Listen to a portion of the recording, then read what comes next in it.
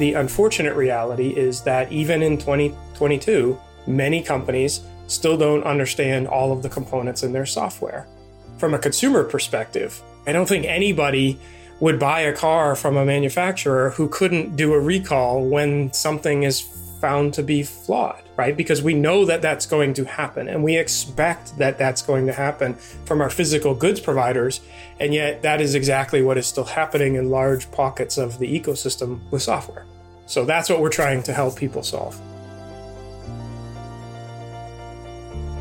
Recently, issues in the physical supply chain have been prevalent, from scarcity to complete breakdowns. With all this disruption in the physical world, it seems like focusing on the supply chain for software has not been as elevated in the collective consciousness. Do companies even know what makes up their software products? If they don't know, then that's a big problem, according to Brian Fox, co-founder and CTO of Sonatype. Brian gives us his take on the current state of the supply chain for software and how companies must evolve in how they secure it. Enjoy this episode.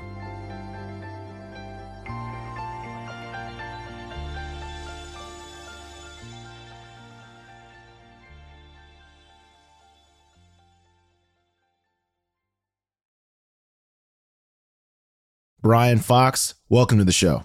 Thank you for having me.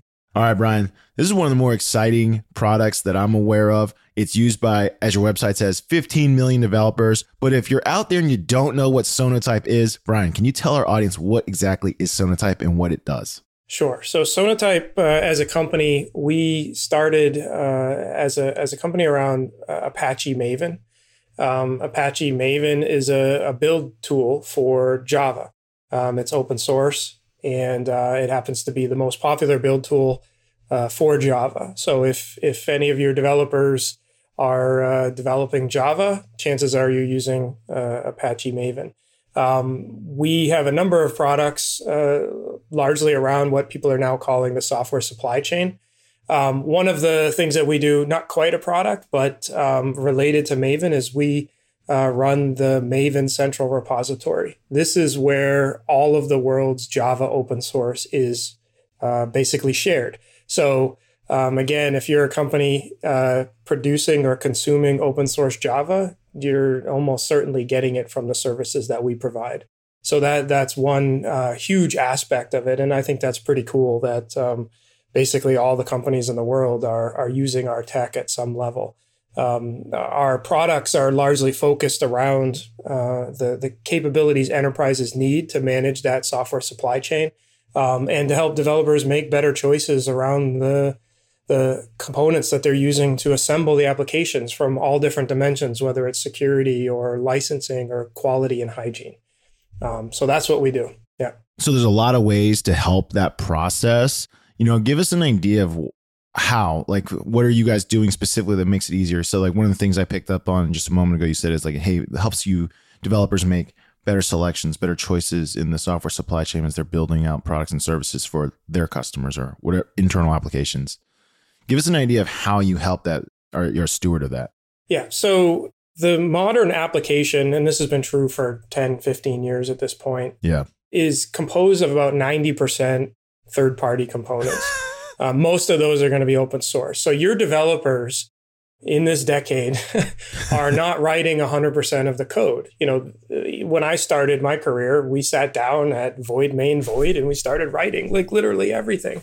That's not what happens anymore. We assemble the software together, much like physical goods manufacturers take a car. Mm-hmm. They assemble the engine from parts that come from lots of different people.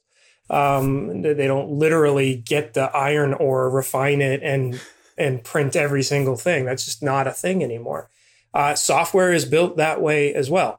And like I said, about 90% of the code that you're shipping, somebody else wrote. And again, most of it is open source.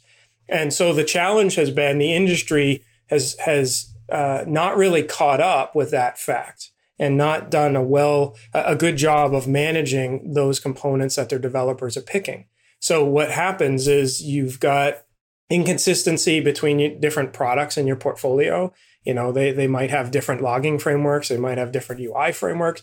You might have really old versions of it, all these kinds of things. And so what we've been on a mission to do for the last 15 years is to help companies first understand that they have this challenge, get visibility into the components that they actually are using.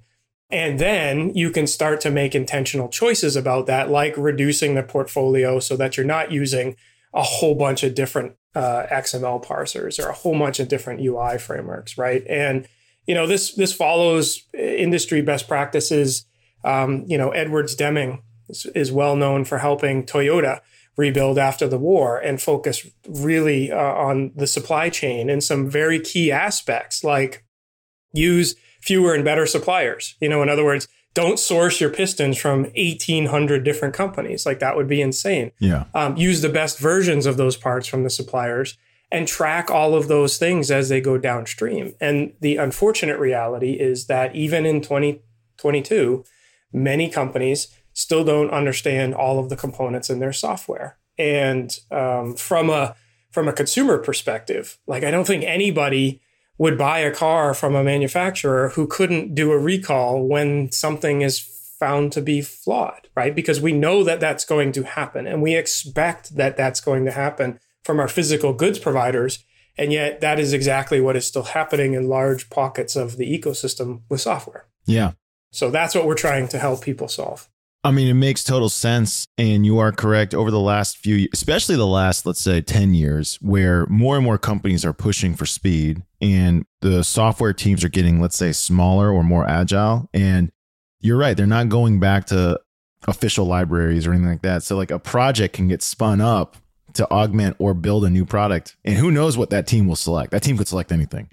When you think about where you are today, walk back to when you first started this, because this is something that is fascinating to me. Were you already seeing, like, let me ask you a question. Did you see that this was going to be the future, or did you see the problem starting to emerge, or was this more of a hunch and then, hey, we're going to solve for this right now because we're seeing so many people are leveraging open source applications and services and code that there's got to be a better way to manage all these pieces?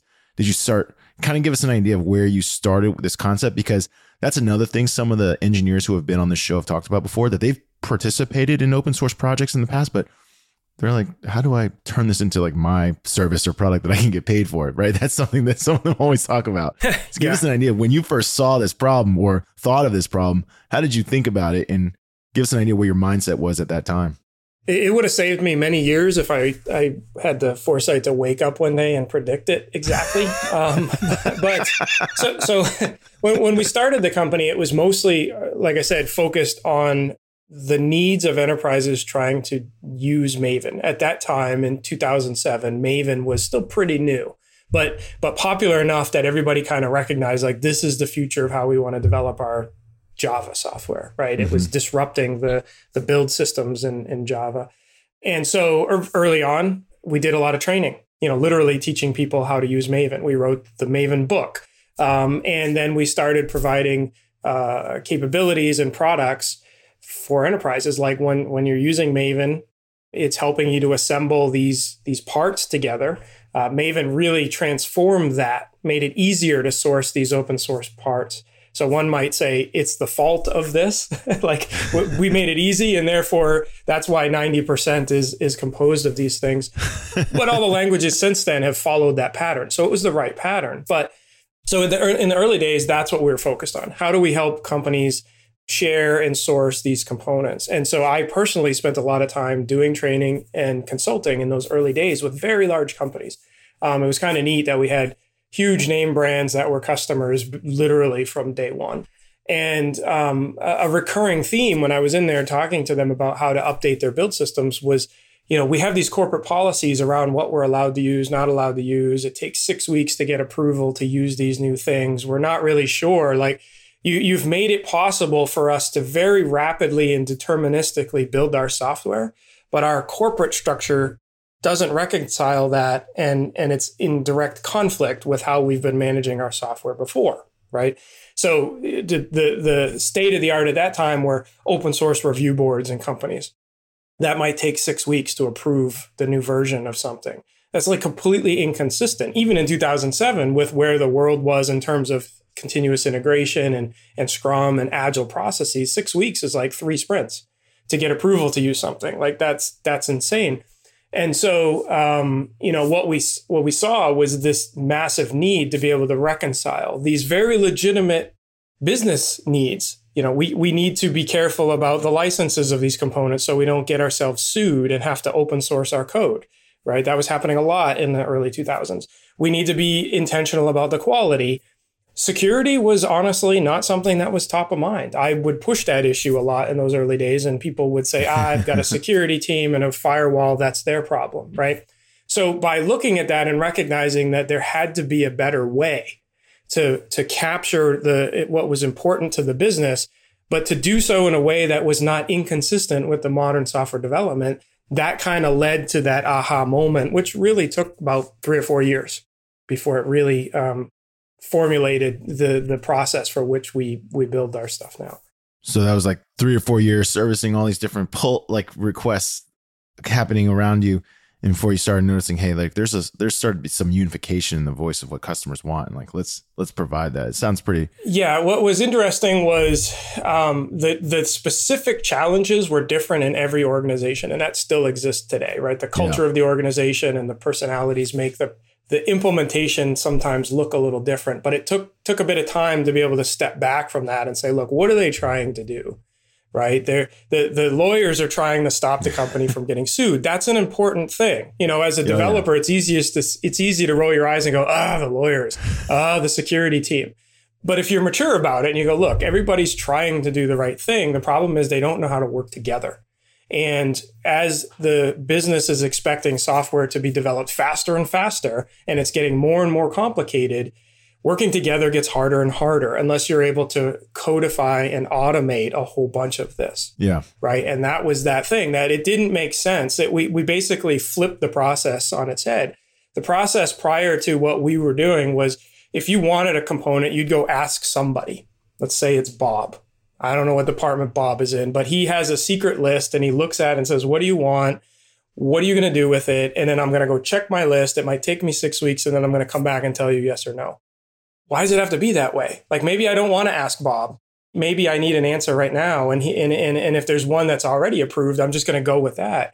So instead of asking somebody and then having to give a bunch of exceptions, we said, well, can we capture the requirements of the legal team?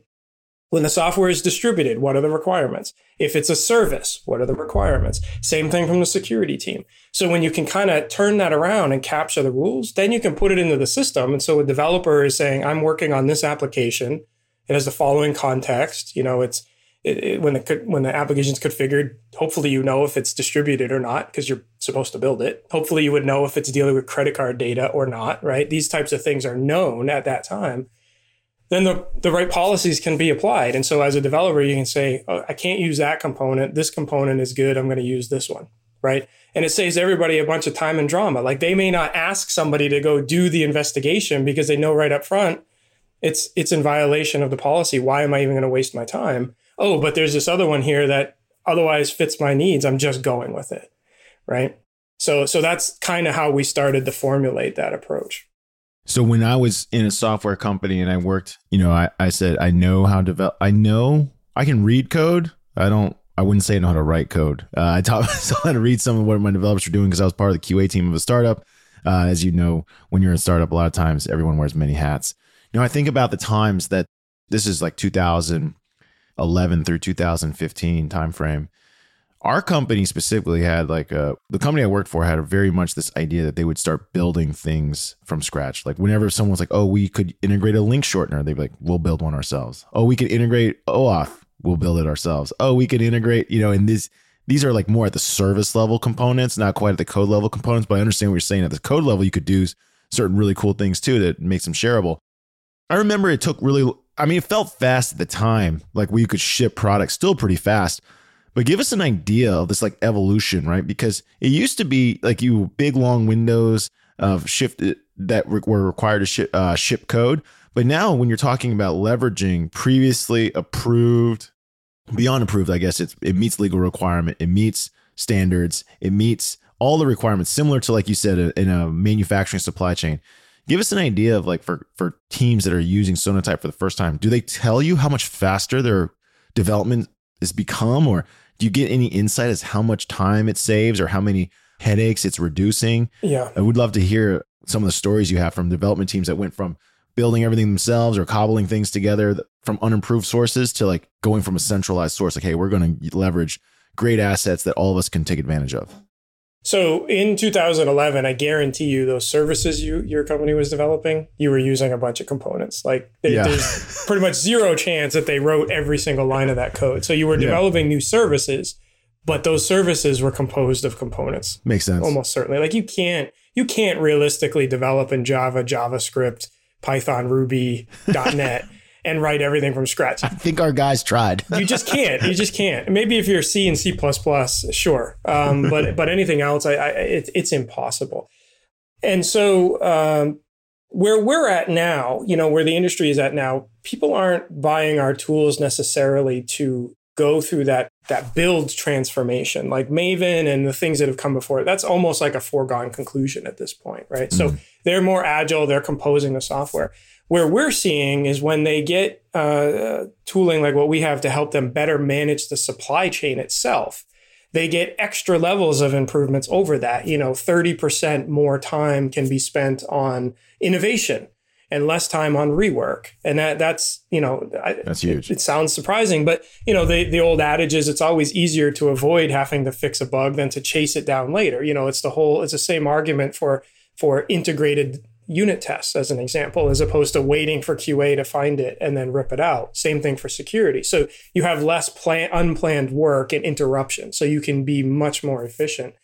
Where I think it is most telling though, in December, there was this Log4j incident, right? I think anybody in tech knows about this challenge, but for the audience, Log4j, very popular, the most popular logging framework, right? So it's one of these kind of boring level components that nobody wants to do. It's like it's a framework for making it easy to write stuff out to logs, right? And it sounds simple. Like, can't you just write that to a file? It's like, sure you can, but what about when the files have to be rotated? What about if you need to change the format? What if you want to turn on different levels of logging, right? It actually turns to be nuanced when you've got multi-threaded kinds of things, right? It can get to be complicated.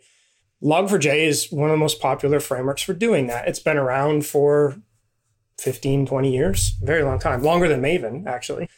And there was a vulnerability found in this that allowed attackers to basically cause your software to download and execute code from a server of their choice. Like, that's the recipe for all bad things, basically. Yeah. And because it was in a logging framework, one of the first exploits was Minecraft, because you can imagine that Minecraft is logging all the chat in case there are predators and things like this, right? So you pretty much know anything you type into the chat in Minecraft is getting logged, which means it's going through the logging code. Well, people figured out like, oh, if I put this special string and I type it into the chat, I can cause the Minecraft server to download my code and execute it. That's crazy. And do what? Who knows from there, right? So I think that's the simplest way to see how easy an exploit could be in this particular instance. And so the challenge is Log4j being the most popular. It's used by applications, but also other components might be using it underneath the hood. You could almost safely assume nearly every Java application had Log4j in it, right? And so because anything that you could assume might get logged could potentially trigger this. So it could be typing a username in that had a special string. It could be hopefully not a password. Hopefully they're not logging your passwords. It could be requesting a page on a web server. Like, any input you could send to a system is likely to be logged somewhere. And so those could be triggers, right? And so this was a very broad impacting type of thing across the entire industry. Now, companies that were using our tools that had already understood in their applications all of the dependencies.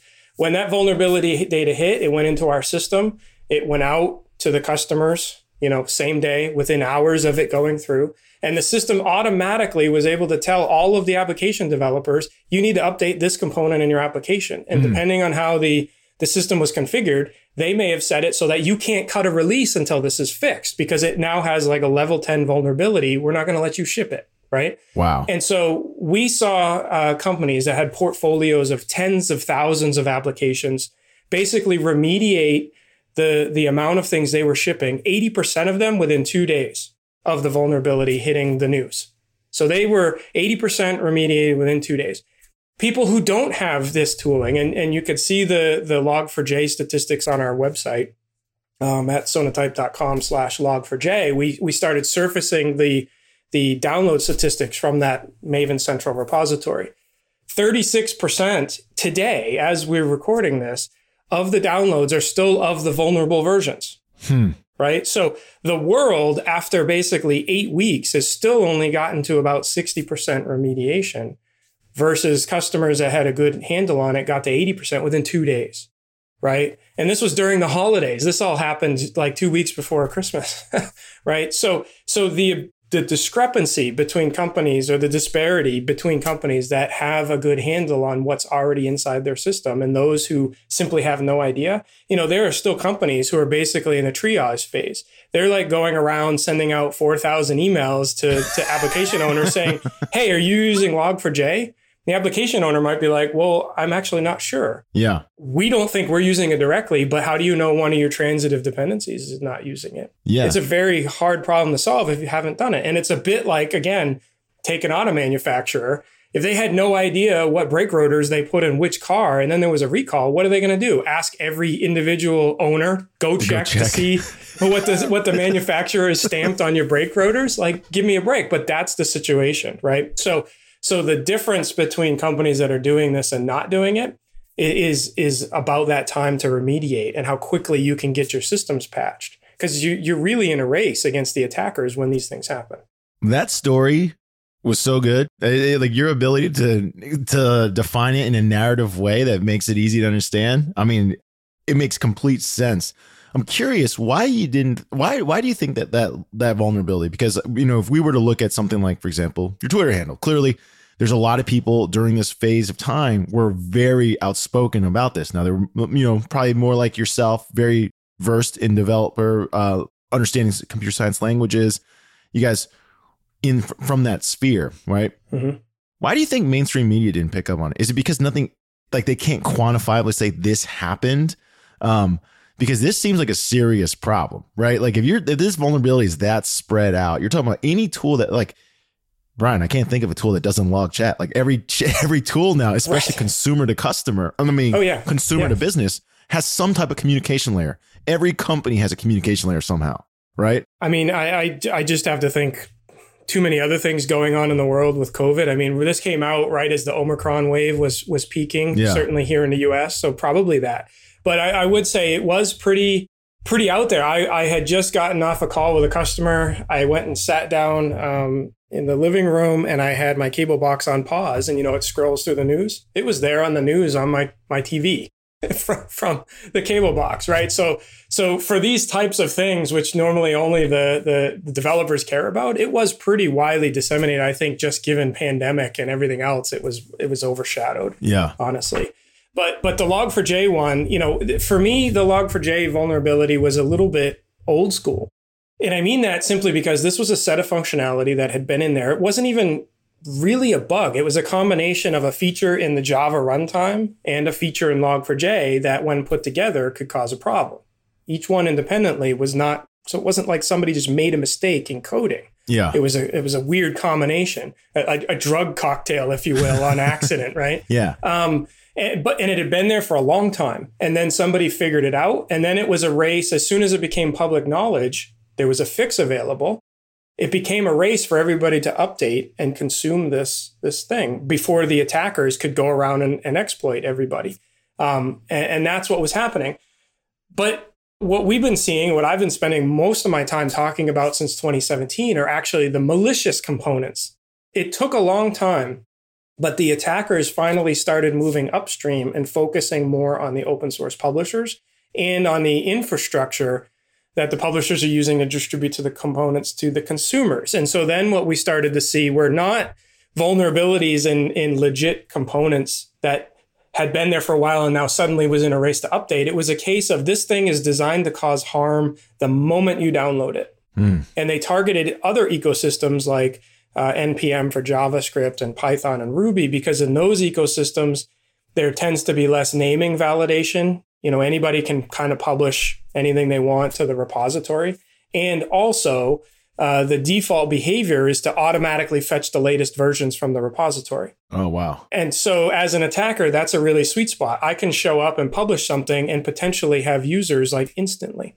And if I've designed something to instantly cause harm, whether it's through crypto mining or exfiltration of data, there is no time to remediate. In the Struts case with Equifax, everybody was talking about, well, the attack started within the first week of the disclosure. The Log4j one, it started within days. You don't even have days, you don't have minutes when you're dealing with a malicious component, right? Yeah. And so that's what I've spent a lot of time talking about, because that's a whole nother dimension to the problem, that there is, you can't wait until the software is assembled and then inspect it for quality when the thing might have gone into your development environment 2 weeks ago and has been exfiltrating data this whole time or moving around the network. Like, there are actual attacks where that has exactly happened. And so taking it back to the Deming thing that I mentioned in the beginning, right? Those principles, if you take it to the car analogy, those principles are things that we expect everybody to do. They are about building better, safer, and cheaper cars, right? It's about the product that is being shipped out. But it is not doing those things, better parts, better suppliers, and tracking them, does not inherently secure the factory. It's not stopping a suicide bomber from trying to blow up the factory. It's about making the cars better. And so when you're dealing with malicious components in the supply chain, that's kind of what we're talking about. If you have a traditional application security portfolio or program that is trying to scan and assess things before you put it into production, before you ship it to customers, okay, that's important. You should do that. But it completely is going to miss all the malicious components that are happening on the developer side, right? And another analogy that I think the audience will probably remember in the 90s when browsers were really vulnerable? Yeah. Right. And if you went to the wrong website because you typoed the website, you might have gotten hacked. Right. And the problem was, at that time, the behavior was, I went to this website. Whoa, that's not what I thought I was going to find at this website. Let me back up and go to the other website. Well, you just got hacked. And you don't think anything of it because you're like, whoops, I'm just going to fix the error. That's what's happening with these malicious components. So the components are not even trying to pretend to be the real component. They're not trying to pass unit tests. They're not trying to get themselves distributed into production. They're saying, developer downloaded it. I'm exfiltrating information like as soon as it's installed. That's crazy. And so the developer might type the wrong thing. They get the component downloaded. They just got hacked. Their build fails and they go, what happens? Oh, I meant an underscore, not a dash in this component name. Let me fix it. My build is good and I move on with life. But nobody realizes they just got hacked. It's exactly the same paradigm that was happening back in the old browser days, right? Yeah. And so to counter that requires a whole different way of thinking about the problem. You can't just keep doing the same old scan it at the end and it's going to fix it. Yeah, I remember those days, and when you would go to the wrong site and all of a sudden your computer would have like 5 million pop-ups, and like you would have to like wipe your machine. Like your machine would become almost useless because you would have, every time you went and did try to do anything, some type of pop-up or some kind of ad would take over your screen. It was the Wild West, right? That is exactly what's happening right now with these malicious types of attacks. And there was one type of attack that was disclosed last year. A white hat researcher had done this and collected bug bounties from places like Tesla and Microsoft and I think Netflix. There was a whole handful of them. It was called dependency confusion. That one type of attack, just Sonatype alone, we have reported and had taken down from repositories like NPM and Python, 63,000 components in the last year for that one type of attack. There are many others, but just this one. Yeah. Right. And it's shocking, the number.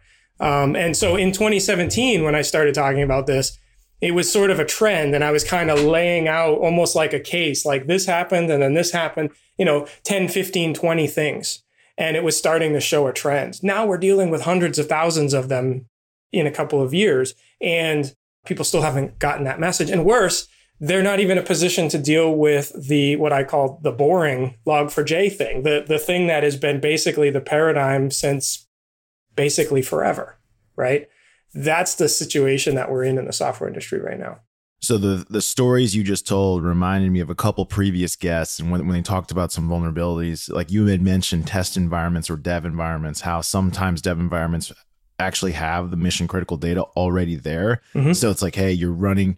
So like people might think, oh, I've got my production protected. It's like, except you ran it in dev and test already has production grade data. So they're copying it from there. They don't need to go to prod. Yeah, it's worse today because in a continuous delivery world, you have automation that is probably pushing to production, which means somewhere in the development systems on those CI/CD servers are actually the keys to the runtime, right? And so when the things get in there, it's not that hard for them to hop. So yes, what you said, it may have access to copies of the data, but actually it's even worse in a lot of cases now because that same thing, developer can commit the code and then it's just machines on top of machines after that all the way to production, which means you can pull the string and get all the way through.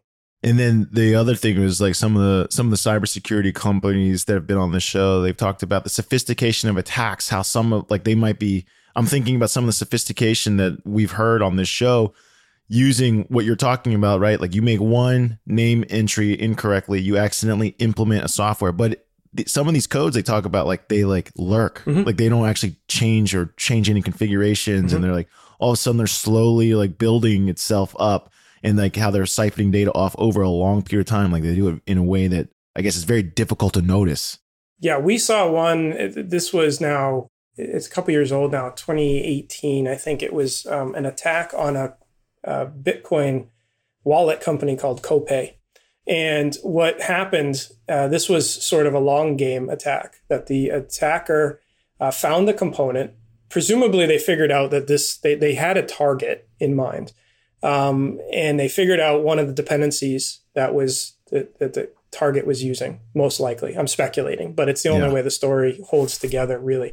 And then they found the component that had one maintainer, which is true of a lot of open source projects. Not all of them. Log4j has a big team around it, but there are a lot of small projects that's just one person working on it. Found that and then started contributing fixes to it, and then gained, the trust, and then became able to actually publish a new version.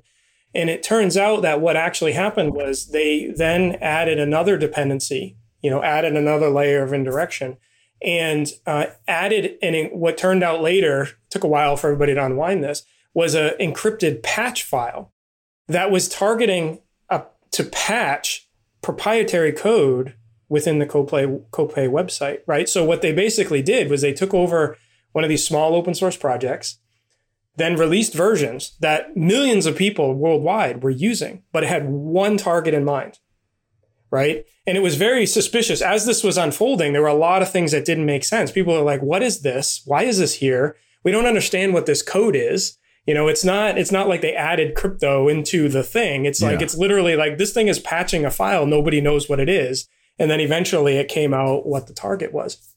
So that's a pretty high level of sophistication. That's not just after a spray and pray kind of attack or, a phishing type of approach like we see with many of these. That was choosing a target, finding the way to get into it, polluting the well when actually you're just trying to poison one person. And for everybody else that was consuming it, it didn't do anything because that code didn't exist on their system.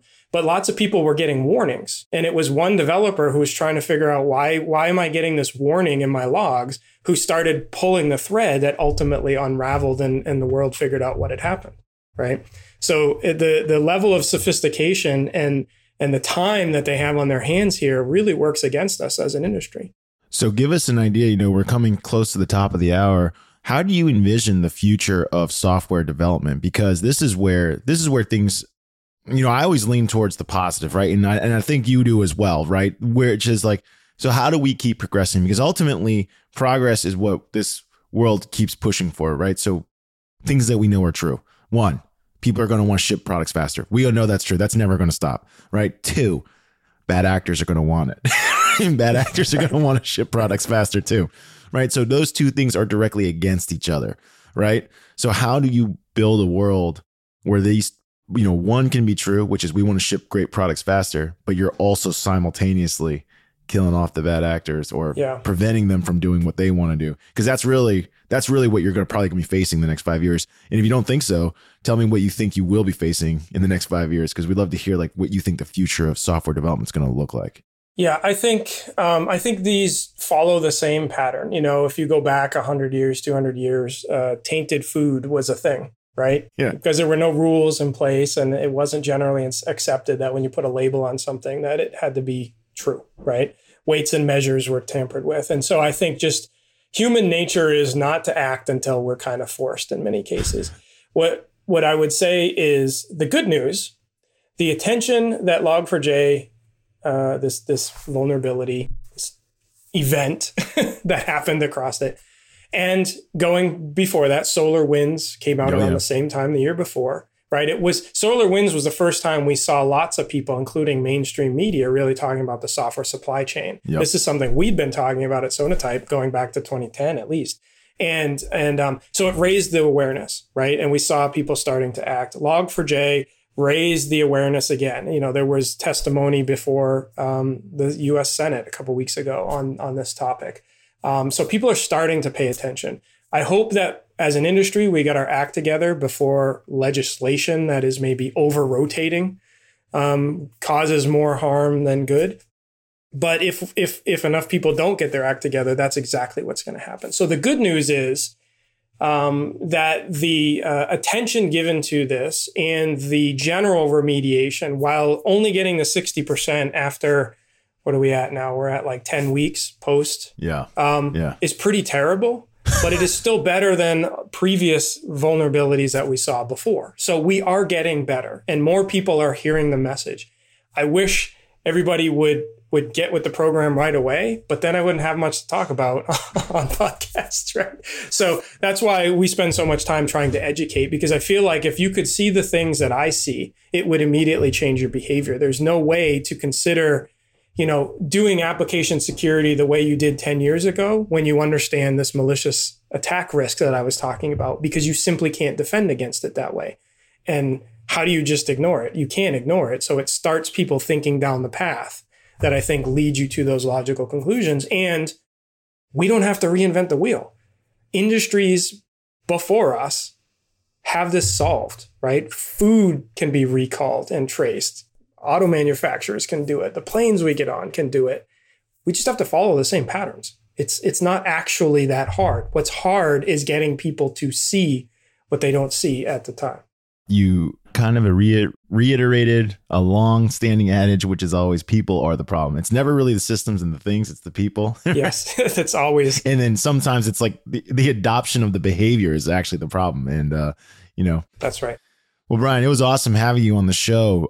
Thanks for sharing that story. I'll tell you what, you're a great storyteller. So your ability to, I guess, present that what happened in Log4j, I mean, the examples you used made it really easy to understand. I think a lot of our audience probably got a big kick out of hearing what you just talked about. Maybe they get a little scared, but hopefully if they're one of the 40 percenters, hey, go fix the problem, man. That's right. Yeah, thank you. But before you go, it's time for the lightning round. The lightning round is brought to us by Salesforce Platform, the #1 cloud platform for digital transformation of every experience. Brian, this is where we ask you questions outside of the world of work so our audience can get to know you a little better. Are you ready? Let's do it. All right. When you were younger, what first got you into software development? Oh, boy. First got me into software development. Well, I assembled a IBM PC clone out of parts when I was, sixth grade? Sixth grade. And started hacking on things like that. I ultimately ended up majoring in computer science because at the time I wanted to be a pilot, Air Force pilot, and they were guaranteeing scholarships if you took computer science, which seemed weird to me. So I'll go to school and learn computer science. And, I was having fun hacking on the computer all the time. But the whole budget shut down back in the Gingrich Clinton days, canceled all the scholarships. So I ended up not ending up in the Air Force and continued on doing the software. So that's how, a little bit of a roundabout way. So you've been building and tinkering with machines since sixth grade. Yeah. Yeah. That is wild. What other things bring you a lot of joy? Because you love building, but what about outside of the world of software? Any hobbies, any things that bring you a lot of life and passion? I'm a do-it-yourselfer. Shocker if I built a computer in 6th grade, right? Do-it-yourselfer. Yep, the pattern's going to repeat. That keeps me plenty busy. I love to be outside, hanging out. I'm a Boy Scout leader. Love going camping. Love taking my kids out fishing and hiking and skiing. So all the free time I spend now is usually away from tech as much as possible, to try and find a good balance. Awesome. What's the coolest thing you fixed or built besides a computer? Oh, I don't know. The coolest thing? What gave you a sense of accomplishment where you're like, dang, that was pretty cool. I just fixed or built that. Well, my daughter had a Girl Scout project for one of her higher awards, and we built a kiosk for a trailhead that'll probably be there for the next 50, 60, 70 years, which is kind of cool to be able to look at that and go, yeah, I routed the letters on that sign. It's a small thing, but, I drive by it once in a while. It's kind of cool to see. So I'll go with that. That's pretty awesome, actually. How big is this kiosk? Oh, 8 foot long. It's a big bulletin board with kind of 3 sections and a little roof to it and some glass, to lock the papers up and stuff like that. Hey, listen, the only thing I've ever done is installed a dishwasher. So that seems pretty cool to build a kiosk from scratch. I've only fixed things. I've never built anything. So you're a builder. That's awesome. Yes. That was a fun project. Brian, I want to say thank you for joining us today on IT Visionaries. It was awesome hearing your story. And your analogy to the automotive industry or the food industry it makes complete sense. If I'm in software, and by the way, every company now in the world is a software company anyways, because every company has some type of layer that they use where they interact with people via mobile or computer. Like every company is also a software company. It makes total sense that if there's a problem, they should be able to fix it fast, recall it fast, and it should have the least amount of impact on us as consumers as possible. And for those who are in software development, which is a lot of our audience, we know, like you just said, people borrow components all the time. And if you don't have a way to control that, especially with the velocity our modern work life is, where people are in jobs for, let's say, 2 years and they go to another place, like it's very easy for you, like you said, it's very easy for you to oversee a project where you actually shipped none of the code. And you're like, I don't know where any of this came from. That's exactly right. Thanks for joining us today on IT Visionaries, Brian. Thanks for having me.